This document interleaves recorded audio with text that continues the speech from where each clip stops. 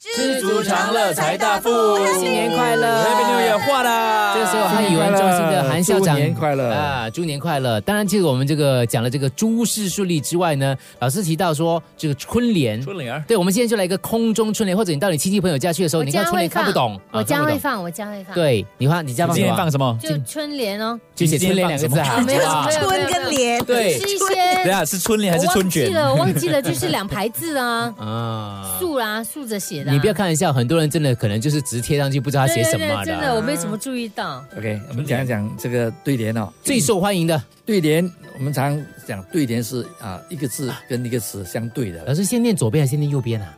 通常是右边是吗？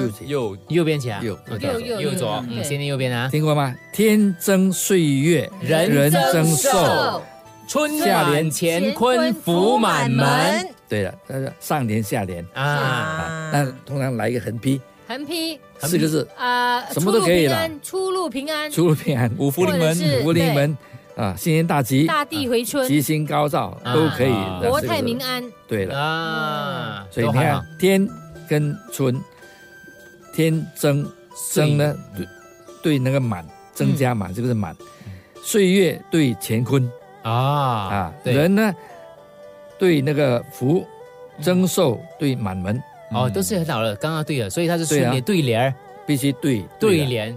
那么有一个孩子呢，他的妈妈过生日，那么他说我能不能改一改这个对联呢？这两句叫做人增岁月，娘增寿，好，对吧？娘增寿，寿下的寿，很好。那么后面那个不是要对上吗？对，娘的话就要对爹嘛。结果他就讲，那春满乾坤，爹满门。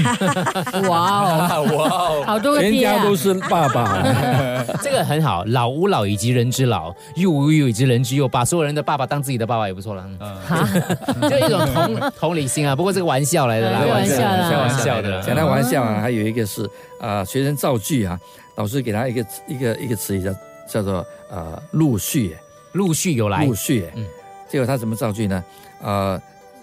下班了爸爸陆续回来了。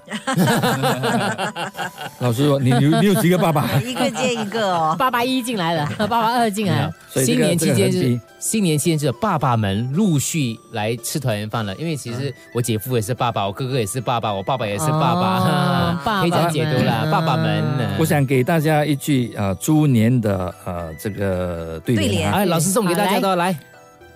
迎新春应赞猪为宝。